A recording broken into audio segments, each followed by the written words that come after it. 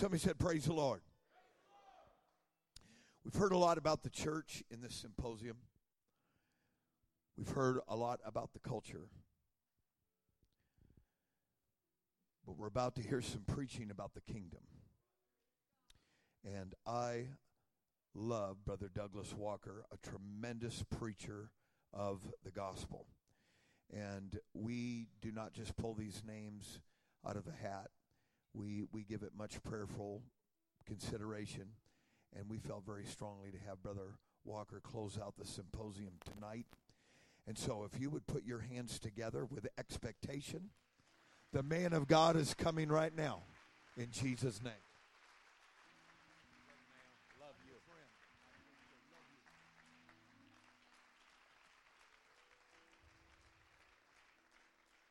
Praise the Lord, everyone. It is an honor to be in the house of God tonight.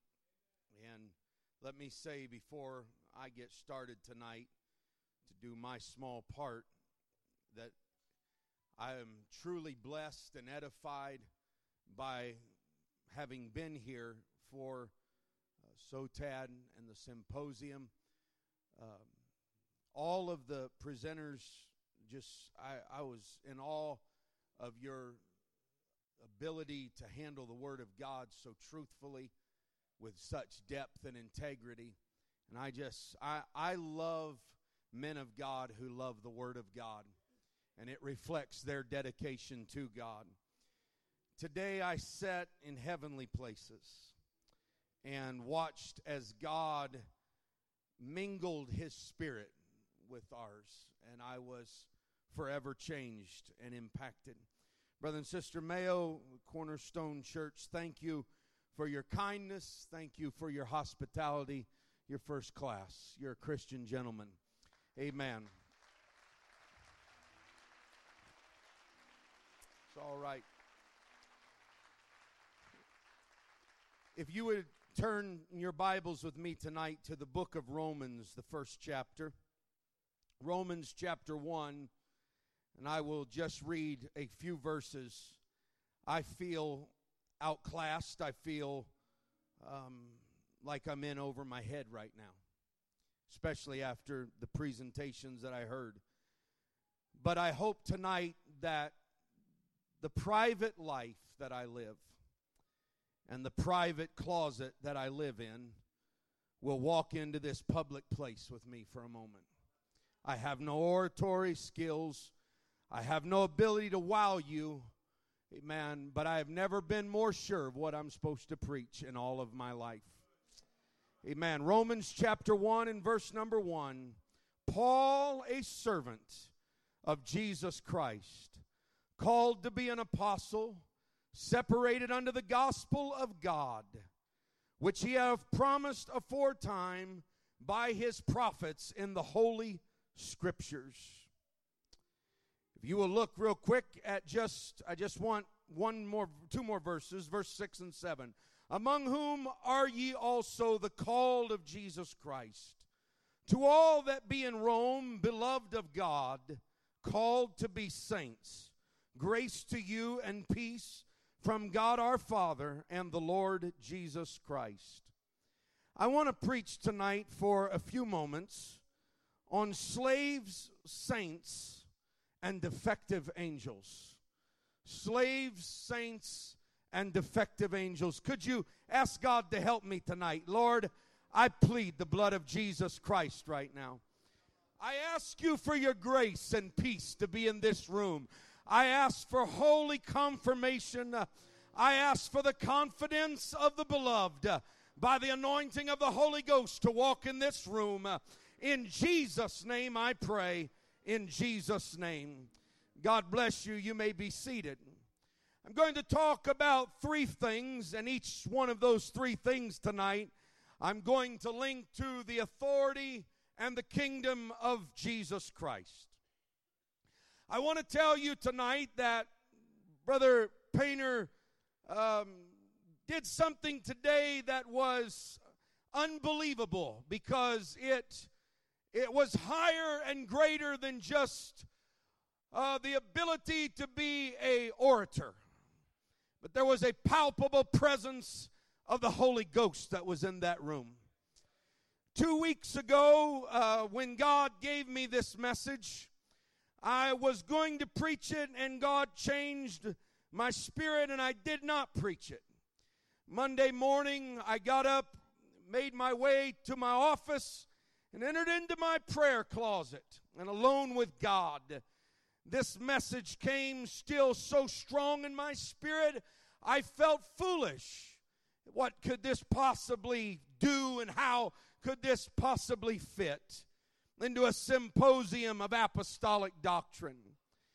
Man, but today, sitting there and listening, amen, to Brother Painter as he talked about the peculiar presentation of a man named Apostle Paul, and the way in which he presented himself, truly 1 Corinthians came alive, that God hath chosen the simple things and the foolish things of this world to confound the wise.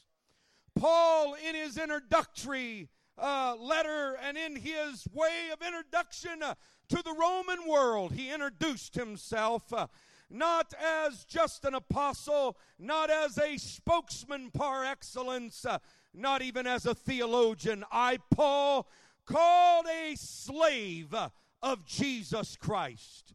He introduces the word in the Greek doulos multiple times in the book of Romans. He exalts this theme to a culture that was completely understanding of the concept of slavery. Romans chapter 6, verse 16. Know ye not to whom you yield yourselves, doulos, or slaves, to obey his slaves you are, to whom you obey, whether of sin unto death or obedience unto righteousness. But God be thanked, you were the slaves of sin, but you have obeyed from the heart that form of doctrine which was delivered you. Being then made free from sin, you have become the slaves of righteousness. You were the slaves of uncleanness, but have yielded your body to the power of God, and now your members are slaves to righteousness unto holiness. For when you were the slaves of sin, you were free from righteousness. Verse 22, but now being made free from sin, you have become the slaves to God. You have your fruit unto holiness, and the end everlasting life.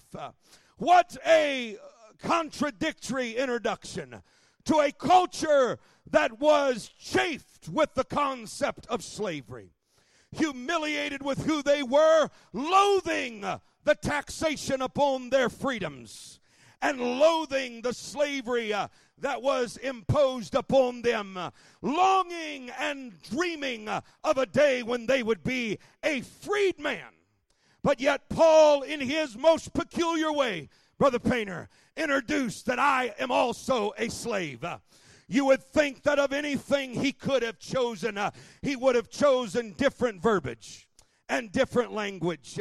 I ask you tonight that you would give me just a moment of indulgence. There is an estimate in history. Michael Grant writes in his book, Jews in the Roman World, that the estimate of slaves, amen, vary widely. Some believe that it was 1 to 3. That for every one freedman in Italy, there was 3 slaves. And in Rome itself, it was 1 to 1. Slavery was what was pulsating and running this country. This was the concept that I must ask, that I am not trying to negate or mitigate the harshness and the cruelty of slavery. But I ask you not only to hear me preach tonight from a contemporary and modern viewpoint, but I ask you to be historically accurate with me and understand that in antiquity, the world was ran on the backs of slavery. I am not minimizing the cruelty nor the painfulness of this slavery. I could vastly spend time tonight as an amateur historian and give you all kinds of information about the sexual abuses of slavery, about slaves that were viewed as property, the denigration of slaves. Slaves that had no rights of their own. The tortures, the horrors, even the executions of slavery. But Paul taps in to a little-known historical accuracy that there was a realm in the slave world in which they desired to have social upward mobility. How was one supposed to find a social upward mobility when slavery was where they lived? Most in the world at that time was of the lowest rank of slavery. There was little hope for advancement, possibly education a little bit. If you could become literate, it would marginally benefit you to those in whom you were owned by. But there was an elite group of slaves that had ingratiated themselves or had the blessed stroke of benefactor to buy them and to own them. And their benefactor was somebody who was of very high and elite position.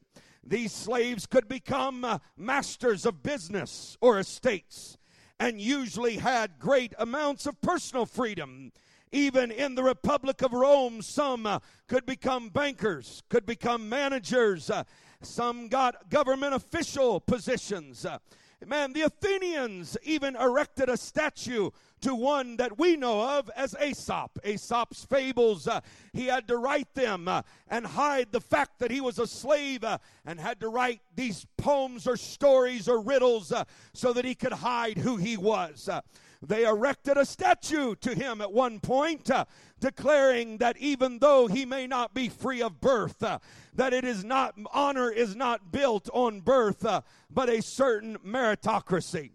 Man, slaves could achieve a certain amount of freedom if they got so lucky as to be owned by somebody who was very powerful. There was a concept that if you could ever get to a master who was powerful, then you would be better than the aristocrats, because who you serve is more important than the status in which you live. The history records, a man Shirk in his book Empire says that there was one slave who was such a well-known teacher that in prominence that he had accumulated a library of 30,000 volumes. This man was famous in the world as the librarian slave.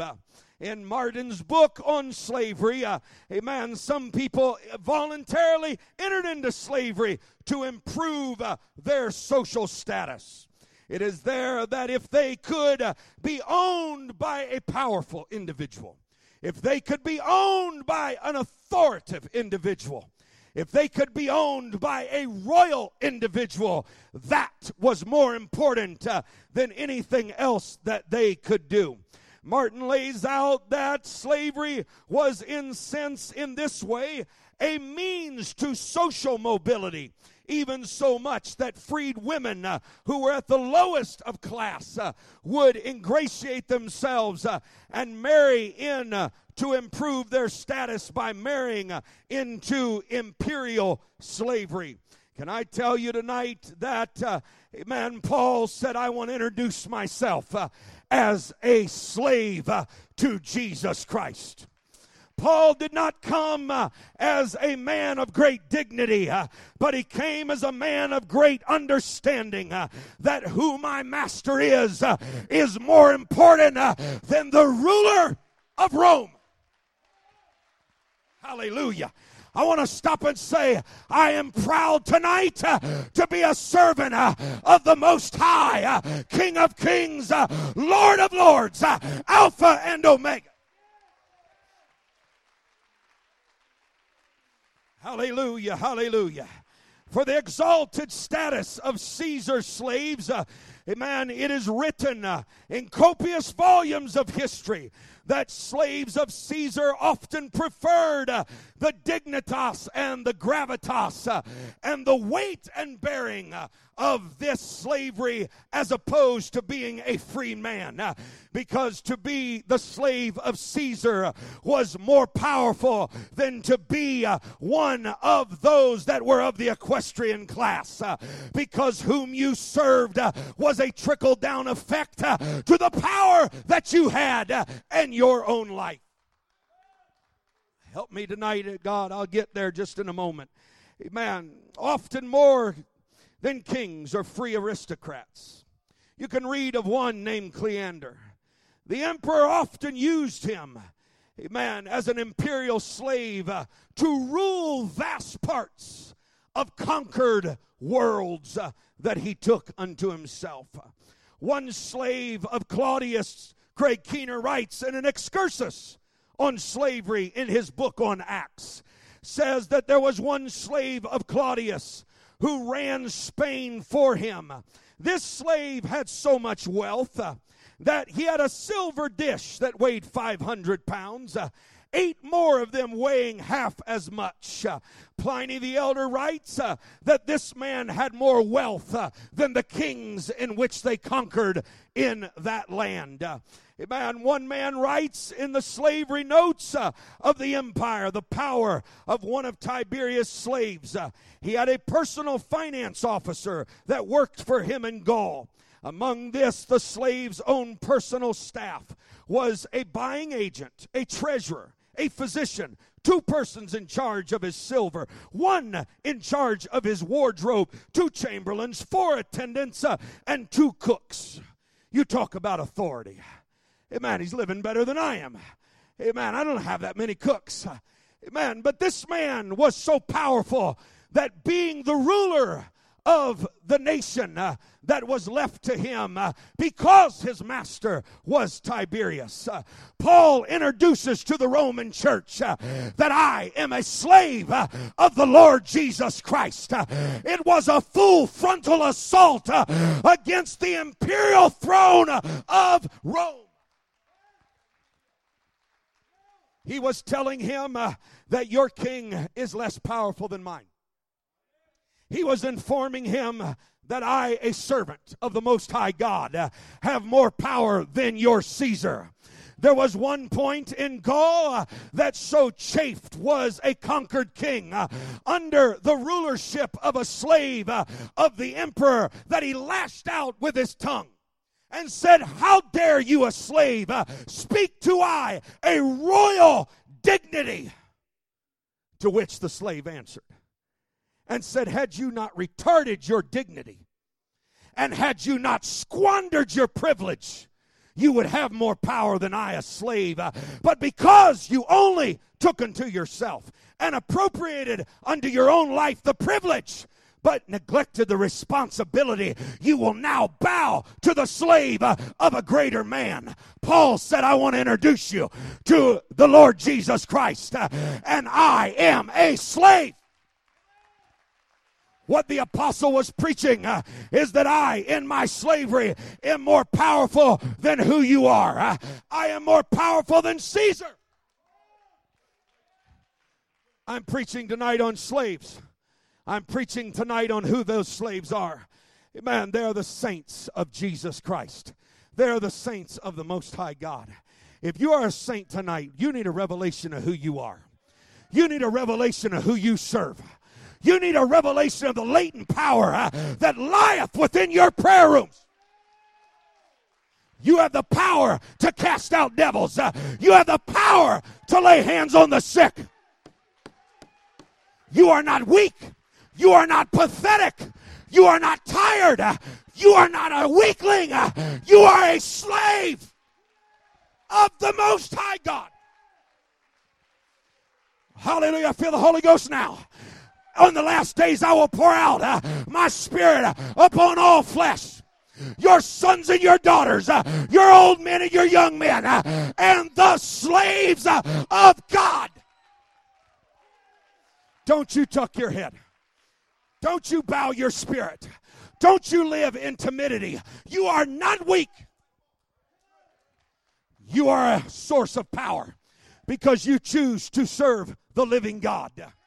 You serve to bow to him, that all the kingdoms whether they be in heaven or on earth or in hell, will bow down to your God, and you are a servant of the Most High God. Man, this is about authority. This is not about taking away your identity. This is not about embarrassing the church. This is about authority. What we need is a revelation of authority. We need a revelation of the power of God. We need a revelation of who you are. We need a revelation that on those pews, in the house of God, are people who are slaves to the King of Kings and the Lord of Lords. And when we walk in this world, we have power. We have dominion. We have authority. When we pray, our Master hears our cry. When we speak unto God, we have authority unto who He is. You are not weak. You are not poor. You are not emaciated. The church is not broken. The church is wonderful, glorious. Ephesians chapter 1 verse 7, in whom we have redemption through His blood, the forgiveness of sins, according to the riches of His grace. I want to tell you something in the Holy Ghost tonight. God is not barely going to get you to heaven. He is able to bring you in on abundant mercy. Hold on, hallelujah.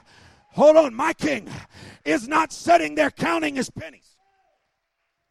Don't know if I got enough to heal the church. Don't know if I got enough to have revival in the last days. But God, who is rich, God have mercy. There's a richness of mercy. There's an abundance of the glory of God. You got to quit living on a budget. You got to quit living on a wimpy budget. I don't know if God can make it. I don't know if God's going to get me through. Brother, you're going to make it. Brother, you're going to build that church. You're going to have revival. He is rich. I come as an ambassador to a rich God. I come as an ambassador, as a treasurer, as an accountant of the abundant riches. This is our time. This is our day. This is our opportunity. This is our opportunity. We are not weak. We are in charge. We are bringing the kingdom into this life and into this world. But there are days that the royal diadem doth slip, and we forget who we serve. And we become chafed with submission. And the Pentecostal world becomes aggravated by surrender to the glory of God. But it is in my servanthood. It is in my doulos unto God. It is in my slavery to the King that is the secret to my power. So I'm not chafing at submission. I'm enjoying it because it's more powerful than kings of this world. They are broken kingdoms. They are broken crowns. They have been slipped and they have been squandered, and the image of God has been defaced in their realms. But in walks the servant of the Most High God, who speaks in other tongues, who lays hands on the sick and they recover, who casts out devils, who takes up serpents, and if they drink any deadly thing, it will not hurt them, because they are the slave.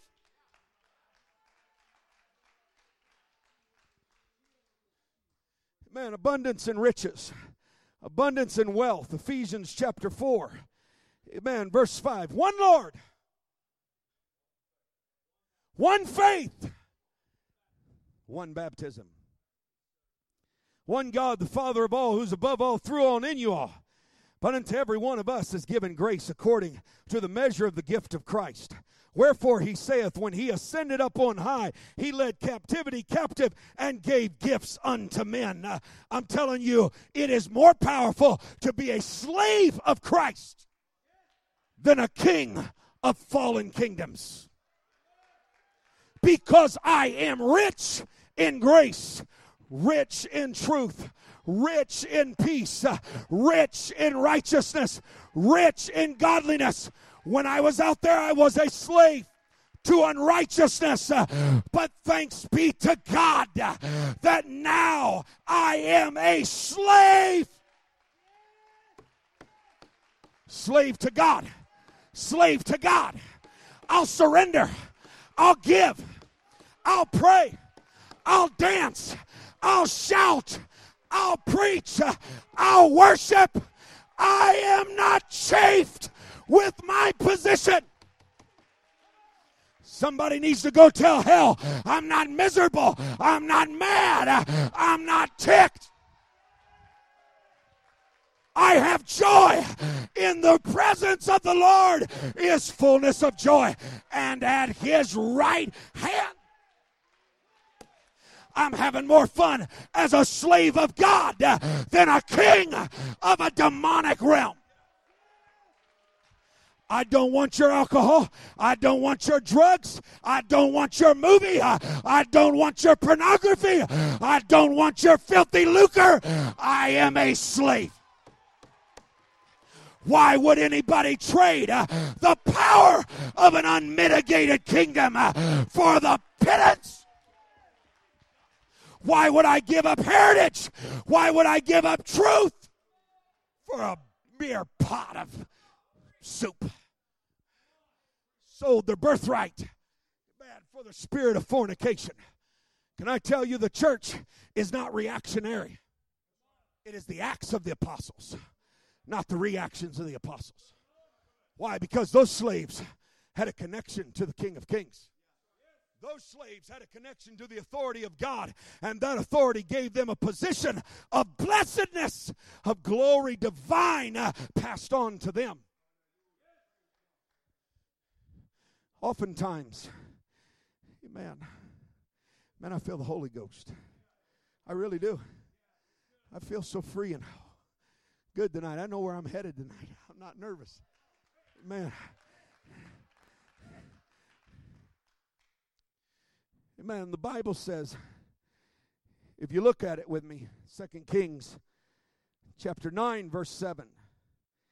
Thou shalt smite the house of Ahab, thy master, that I may avenge the blood of my slaves, the prophets, of my servants, the prophets. You know what God is saying? That when I get ready to talk to Jezebel, I'll send a slave because she doesn't intimidate me. I'll let my servant handle this. The prophet shows up. Who are you? Slave of the living King and God. How dare you be so presumptuous to presume yourself the right to seek to overthrow my kingdom? But I'm a slave of the God who you rebelled against. Therefore, I'm telling you, if you do not repent, your kingdom's coming down. Man, this is about authority. It's about the will of God. Prophets are called God's slaves. They're to be the servants of God. And he would constitute upon them the highest of all human honors. He would give them righteousness, power, and authority to the lowest of the low in the house of God. And that is why when you walk off those streets, you may have been a drug addict yesterday, but at the infilling of the baptism of the Holy Ghost, you become the oracle of the prophetic. You are able to speak against that which defies God. You are able to bring down kingdoms. Man, you are able to speak in ways. The biblical prophets issued forth God's orders to kings. Man, and they issued this forth with such dignity and such authority and such power. They had power over demons, and they had power over defective angels. You know what a devil is? It is an angel that gave up his first estate. It is an angel that has retarded his sense of development and agency of the divine. And that is why when Jesus sent them out in Luke chapter 10, he's telling them, go out 2 by 2. They came back rejoicing. Even the demons are subject to us. Well, yeah. All they are is defective angels. I saw him fall from heaven. What in the world are you shouting about that? You have power to speak to a demon. And he...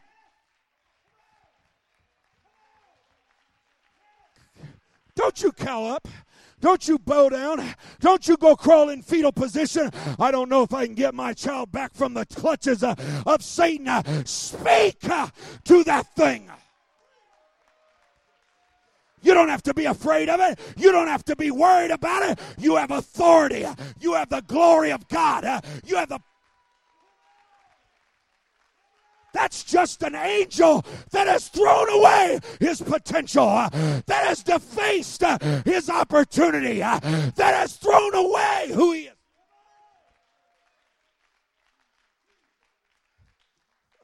Don't rejoice over that. That's like the lowest common denominator of my slaves. You're a servant of God. You're going to be able to tell demons where to go. Man, just speak to them. Rebuke them. Cast out devils in my name. You're my slave. Quit living like you don't have the power. I have invested in you the authority. Go read your Bible where in the book of Luke he said there was a master that went away and told his slaves, why don't you occupy till I come? You know what that means? Run the house like I'm here. Don't let this thing look vacant. Don't let the prayer room look vacant. Run this thing like I'm home. Quit living like you're a visitor in someone's house. Enter thou into the faithful. Enter into the glory of God. Get in your prayer room and lock horns with what's trying to tear your church apart. Lock horns with what's trying to intimidate your ministry. Come on, occupy. Occupy my house.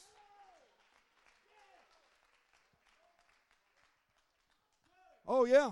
Oh, yeah. Occupy. Man, just live in it like I'm here. I don't want the thing to collapse while I'm gone. I want it to survive. I want it to thrive. Live in this thing.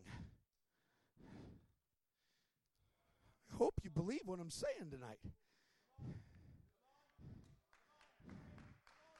Because he comes back and says, if you do what I tell you, when I come back to him that's been faithful, I'm going to give you 10 cities.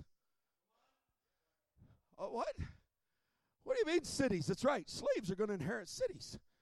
In the Roman Empire, there was vast portions of conquered lands that were given, that were endowed, that were bequeathed, amen, to slaves and commoners that had been loyal to a king. And Jesus said, if you guys will get this and you'll suffer with me, you're going to reign with me. If you'd march with me a little while, you're going to have authority over some things. If you'd walk with me a little while, you're going to be able to deal with defective angels that have thrown away who they should be, and you're going to have authority when you deal with them. And when you get back, and when I get back, he said, I'm going to give you cities. What's that mean? You're going to inherit some land. You're going to inherit some authority. You're going to inherit a kingship. You're going to inherit a blessedness. Man, when they left the slave to handle the daily running of the fallen house of Ptolemy, man, in Egypt, it chafed them. It aggravated them. How dare you, man, come and run down the Nile and do your party thing. Go away. And to leave us in the charge of your servants. How dare you. That little servant walking around every day. You can go read about him in a history book. Had a little clay tablet telling them, this is how much you're going to give, and this is how much we're taking, and this is how much you're going to leave, and you're a figurehead with no power. And they looked at him and said, how dare you, a slave, try to speak to us? And he said, if you would have been the king you should have been, you wouldn't be ruled by slaves. I want to tell Satan something. If you'd have been the angel and the worshiper you is called to be. You wouldn't have to take your marching orders from a little preacher called Douglas Walker from Yucaipa, California. You'd be somewhere around the celestial heavens, but you're broken. You're fallen. You're defaced. There's been a retardation of your glory. And now I'm going to triumph over you because he hath allowed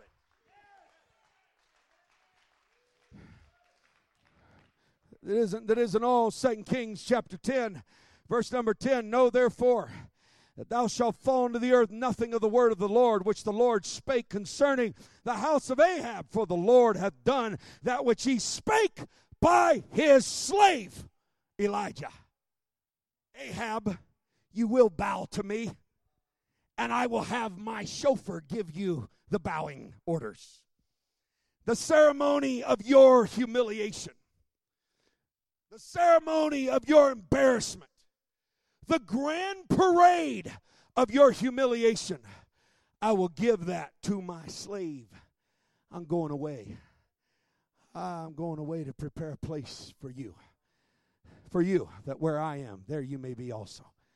And he went to prepare a place where they who were slaves became sons. I will call you no more my slaves. I will call you my sons, he said. Hey, man, I'm going to tell you something. There's a deal that God does when he gets into the world of fallen angels. He wants his church to take authority. He wants his church to operate in the gifts of the Spirit. He wants his church to have a strength. They are not as strong as what the carnal compromisers are acting like. You can build a church wherever there's a servant of God. If there's a praying church, you're going to have revival. If there's a praying church, you're going to have miracles. If there's a praying church, you're going to have victory. If there's a praying man, there's going to be anointing. You can't have unanointed church and be a servant of God. If you knew who it was that you was, you'd be walking in the glory of God. Hallelujah.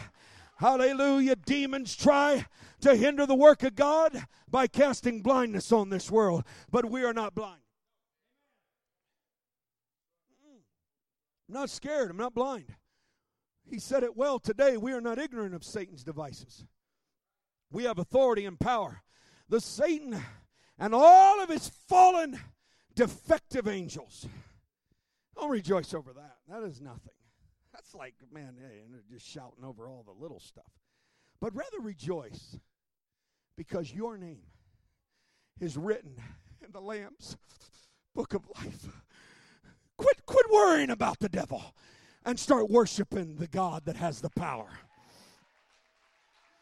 Quit plunging in to the world of demonology and plunge in to the depths of theology. I don't even care. I'm not afraid of him. Why? Because greater is he that is in you than he that is in the world.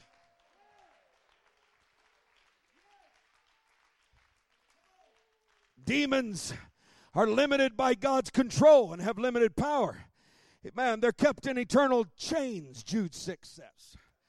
Man, this is also true. James 4:7 says that they can be successfully resisted by saints through authority given to them through submission to God.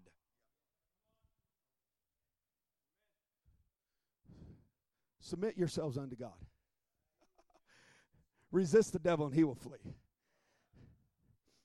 It is vain to work on resistance if you're not working on submission. It is a futile exercise to poise yourself. I rebuke you. Yeah, Paul I know, Jesus I know. Who are you? The kings I know and their slaves I know, but I don't know who you are. But if you get into submission, to what degree that I submit to the authority of God is the degree to which I am able to effortlessly resist Satan. the more I mortify my flesh, the more I pray, the more I wrestle Douglas onto the cross, the more I'm able to say, I rebuke you in the name of Jesus.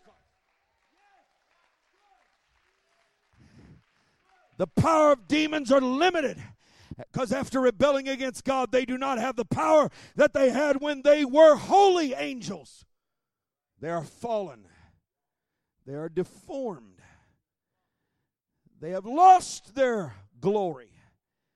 Sin is a weakening, embarrassing, and destructive influence. They should not have done this. But Hebrews tells us that angels are ministering spirits. They're action, not reaction. Angels are encamped around about them that fear the Lord. They're living in this room. They're living around you. They're living around your family. I don't care. This is a great day to have a marriage. Hallelujah. This is an awesome day to start a church. This is an incredible time to go ahead and have children. Why? Because where iniquity doth abound, grace doth much more abound. God will outperform Satan. God will outperform demons. Demons have, amen, a sense, and I don't use this, and I'm not trying to be glib or smart aleck tonight, so please don't think I am. When I say that demons are defective, I mean that in the clinical sense and in the terminology. They are living in a state of arrested development. That is why demons don't know how to operate for tomorrow. They only deal in your past.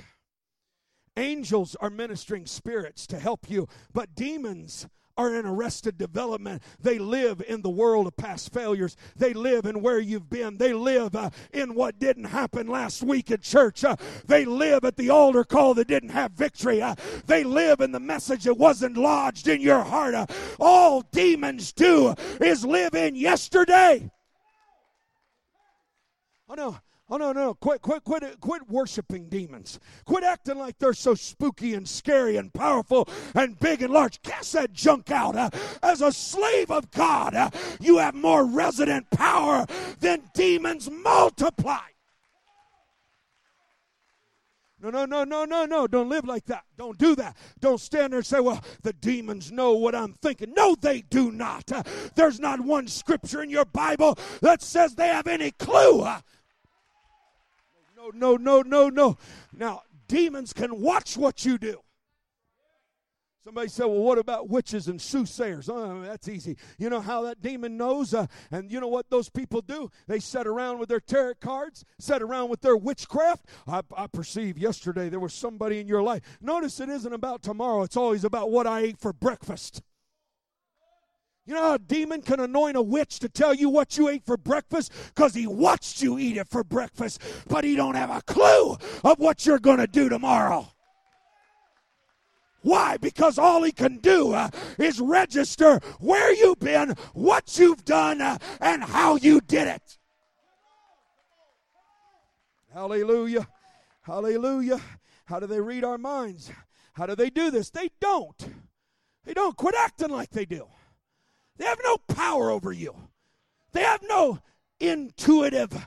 Now, they can take your behavior and watch the patterns of your behavior and say, well, I assume if that's what you're talking about and that's what you're looking at on the internet, well, if I can get that, brother, I'm going to tell you something. You got to be careful what you show a demon.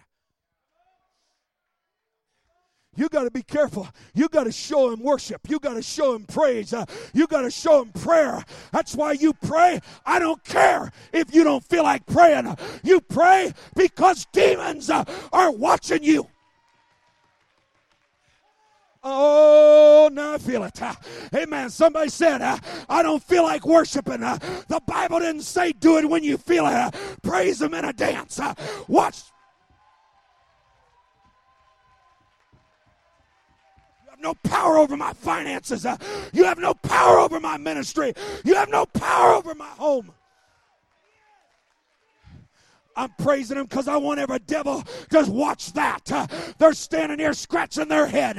What are these people doing? What are they experiencing? Grace.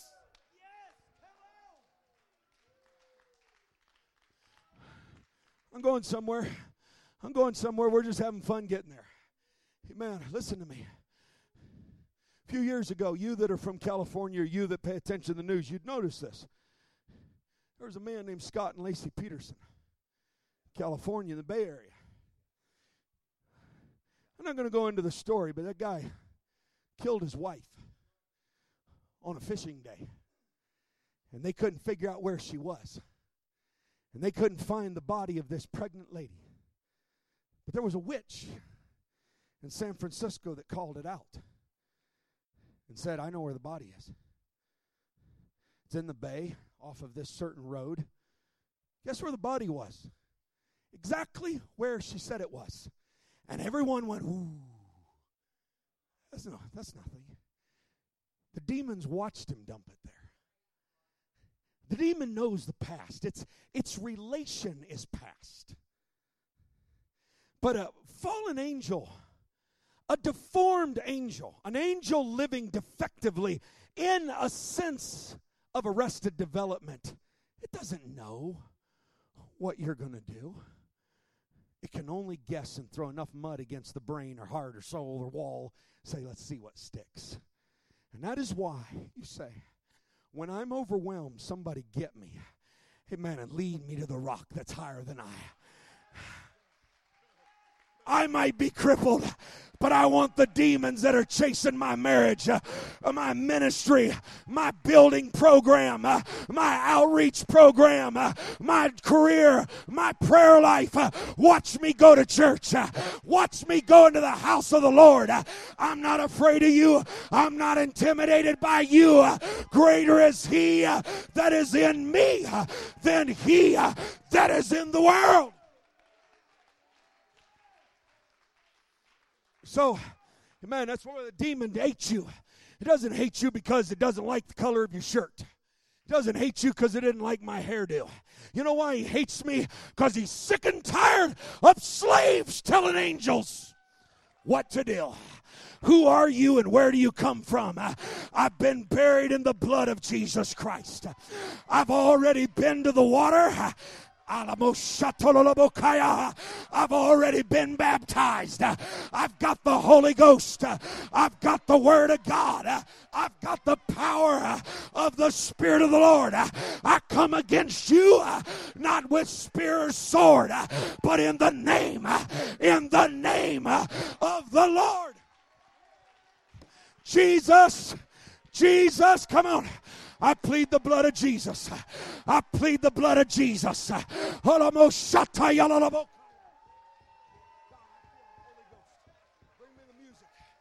feel the Holy Ghost. I feel the power of victory. I feel the triumph. I feel the glory of God. Listen to me, Satan. We do not bow to you. We will not tamp it down. We will not mitigate it. You better watch out. You better watch out. What if it doesn't come to pass? Occupy till I come. I'm coming back. I'm going to live in that house.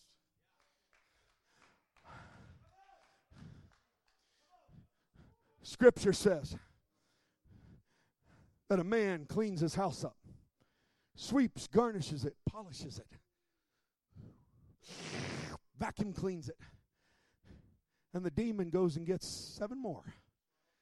More powerful than himself. Come on, Jack. Let's go back here and let's go in that old house we used to have. And the Bible says he goes in. And he goes into that house. And he comes back and says, I'm coming in my house.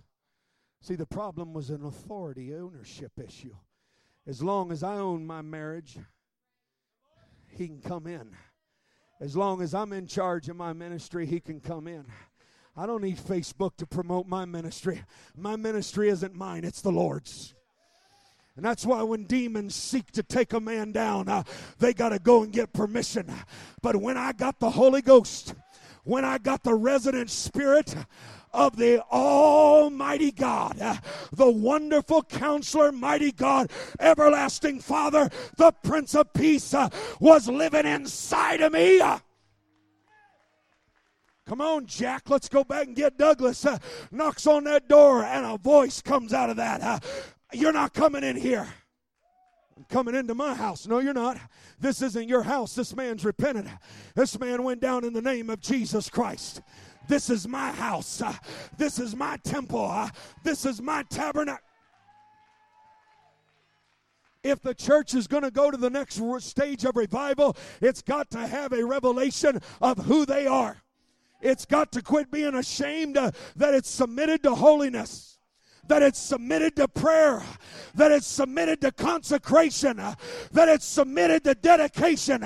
No, to what degree that I surrender to God, I have authority over spirits.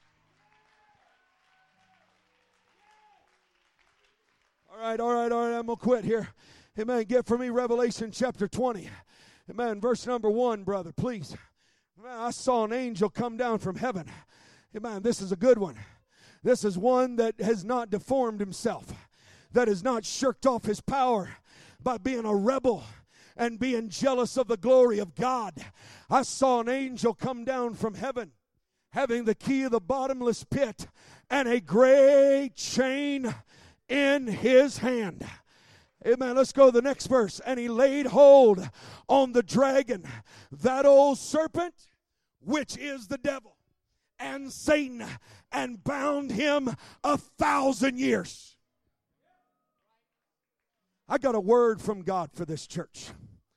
I have a word from God for the ministry that's in this room.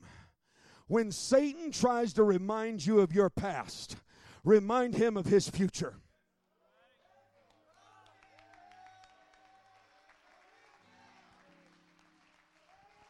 I'm not a perfect man. I haven't done everything right, but I'm on my way to heaven.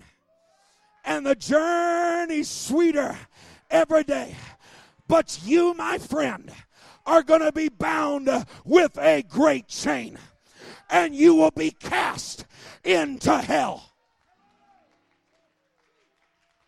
Do you know why the devil wants to drag you into the past and make you live on last week's failures and last week's failed attempts at preaching and failed attempts at altar call and failed attempts at this or that? Because he wants to rob you of your future so that you can join him in his future. Mine's in the blood. Yours is in the fire.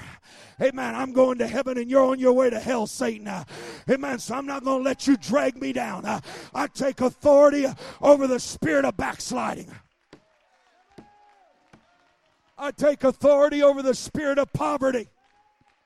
I take authority over the spirit of sickness, over disease, over deformity, over pornography, over doubt and unbelief.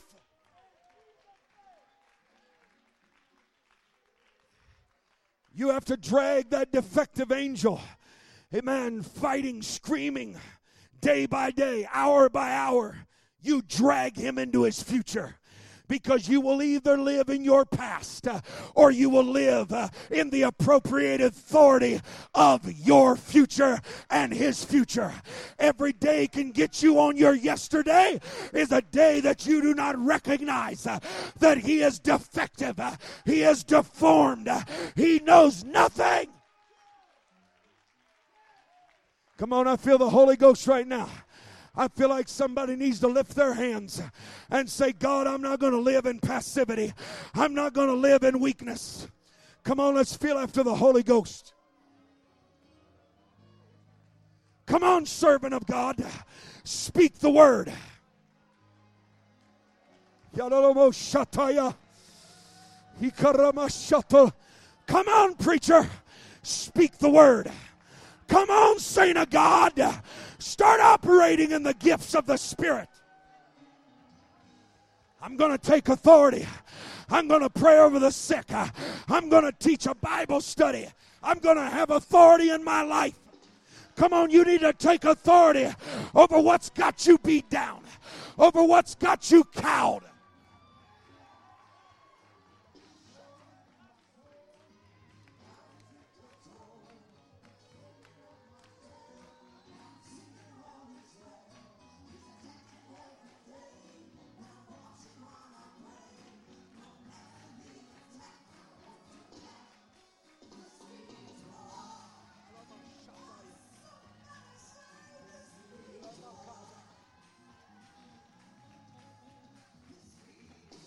Come on, surrender. Surrender to His authority. Surrender to the grace of God.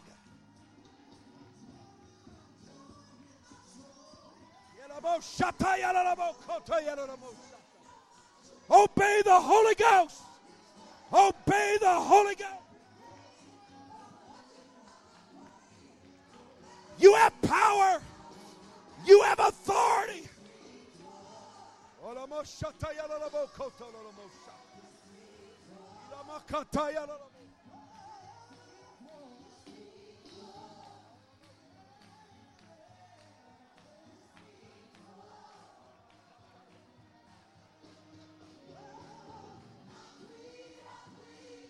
I plead the blood. Jesus. Jesus.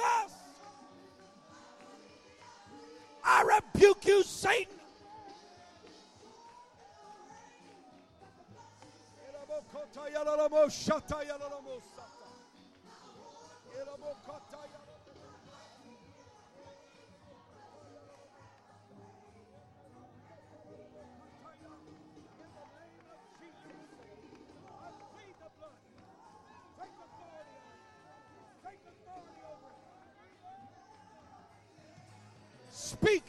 Speak it in Jesus' name.